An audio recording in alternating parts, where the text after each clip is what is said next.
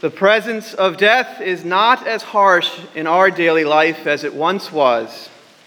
As a result, interest in bodily resurrection has been greatly diminished. Life expectancy rates steadily climbed over the last century.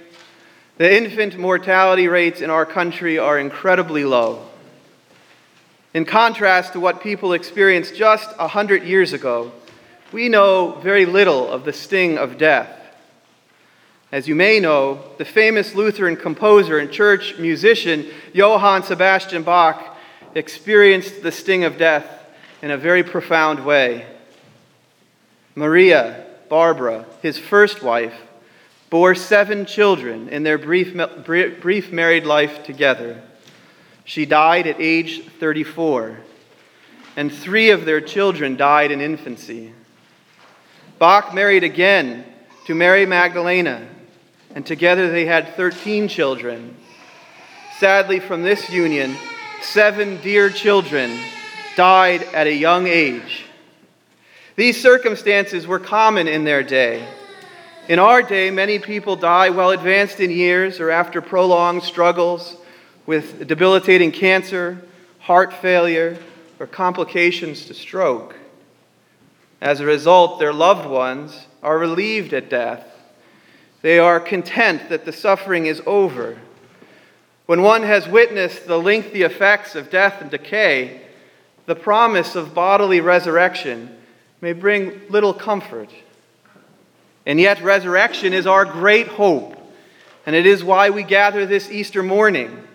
All the beautiful music, flowers, and fellowship are all in celebration of this one fact, that when we lower our loved ones into the grave, when they sleep the sleep of death and finish this earthly journey, trusting the Lord Jesus, we boldly confess that more is yet to come. That our beloved Lord, who rose again that first Easter, will come again and bring forth his saints, his own, that he even calls brothers and sisters, from the cold ground to everlasting life. And we have this promise that just as Christ rose in a glorified body, so too will those who die in the Lord. St. Peter wrote, Jesus bore our sins in his body on the tree, that we might die to sin and live to righteousness. By his wounds you have been healed. Jesus rose again on the 3rd day, and his nail-pierced hands and feet, his pierced side, were completely healed. Scarred to be sure, but healed in a glorified body. Let us not forget the scourging that tore apart his back, and the cuts from the crown of thorns slammed down on his sacred head. All of this was healed on the 3rd day, all of it glorified. When Jesus cried out from the cross, "It is finished," he meant it in the fullest possible sense. His dying in your place was finished. His saving work for you was finished. His culmination of all creation, reversing the fall into sin by Adam and Eve and restoring humankind to a greater status, was all done, complete, finished. Thanks be to God. All this so that you might eagerly long for the day of his coming, that believing his promises, you shall be gathered with all the saints in glorified, resurrected bodies. St. Paul tells us, "Behold, I tell you a mystery. We shall not all sleep, but we shall all be changed. In a moment, in the twinkling of an eye, at the last trumpet.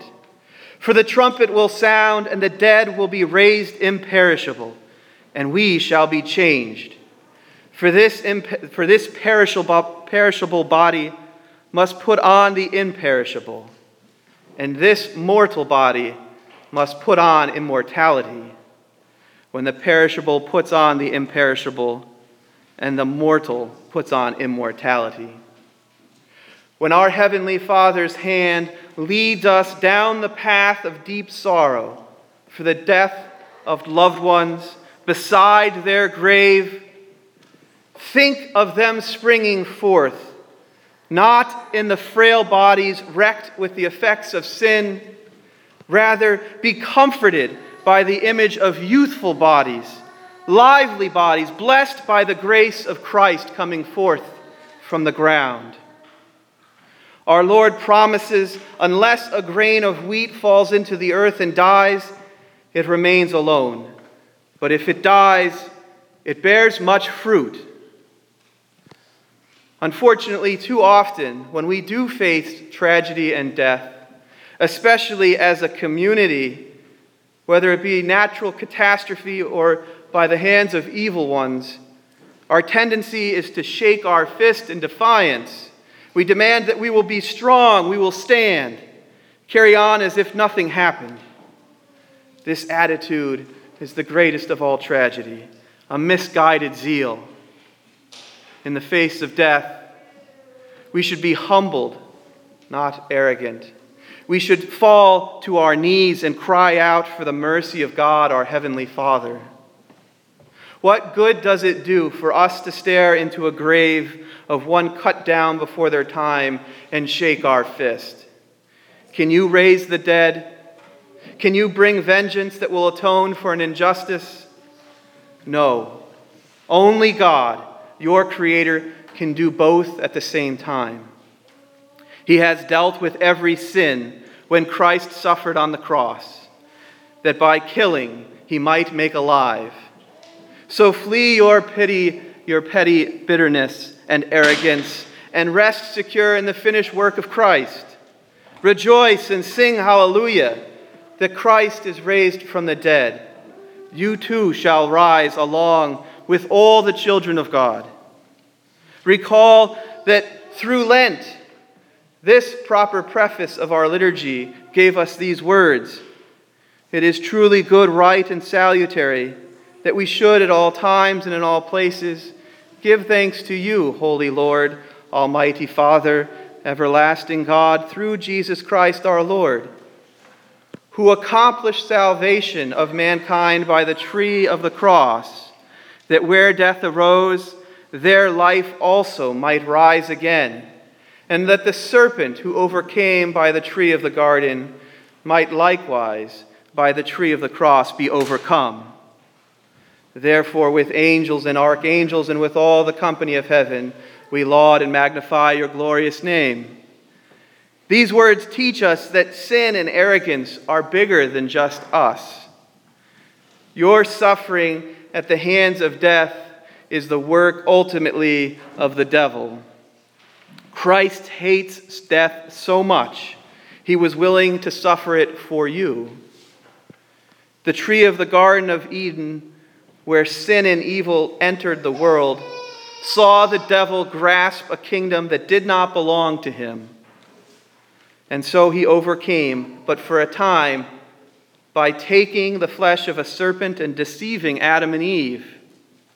Yet God delivered the promise that the head of the serpent would be crushed by the offspring of the woman Eve.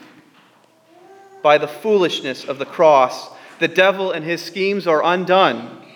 Christ is laid to rest in a tomb in a garden. When he is raised and first appears to Mary Magdalene, she mistakes our Lord for a gardener.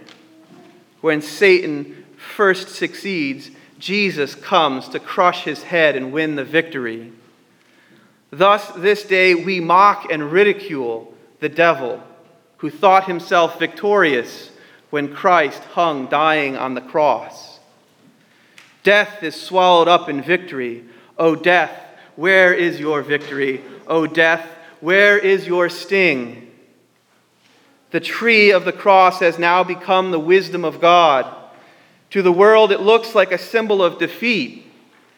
But Christians rejoice in the fulfilled promises of God. He forgives your sins and brings life out of death. From this tree of the cross comes the most wonderful fruit, the fruit of Christ's righteousness, the fruit of the vine that makes glad the heart of men. Christ knows your weak and feeble faith and seeks to deliver to you the promise of the resurrection into your heart. He pours his promise, sweet as wine, into your heart when you take and drink for the forgiveness of sins. So remember Christ's words. Whoever feeds on my flesh and drinks my blood has eternal life, and I will raise him up on the last day. For my flesh is true food, and my blood is true drink. Whoever feeds on my flesh and drinks my blood abides in me, and I in him. John chapter 6. So with Luther and his wonderful hymns, let us rejoice. Then let us feast on this Easter day on Christ, the bread of heaven. The word of grace has purged away the old and evil leaven. Christ alone our souls will feed. He is our meat and drink indeed. Faith lives upon no other. Alleluia. Amen. Now may the peace of Christ, which surpasses all understanding, keep your hearts and minds. Amen.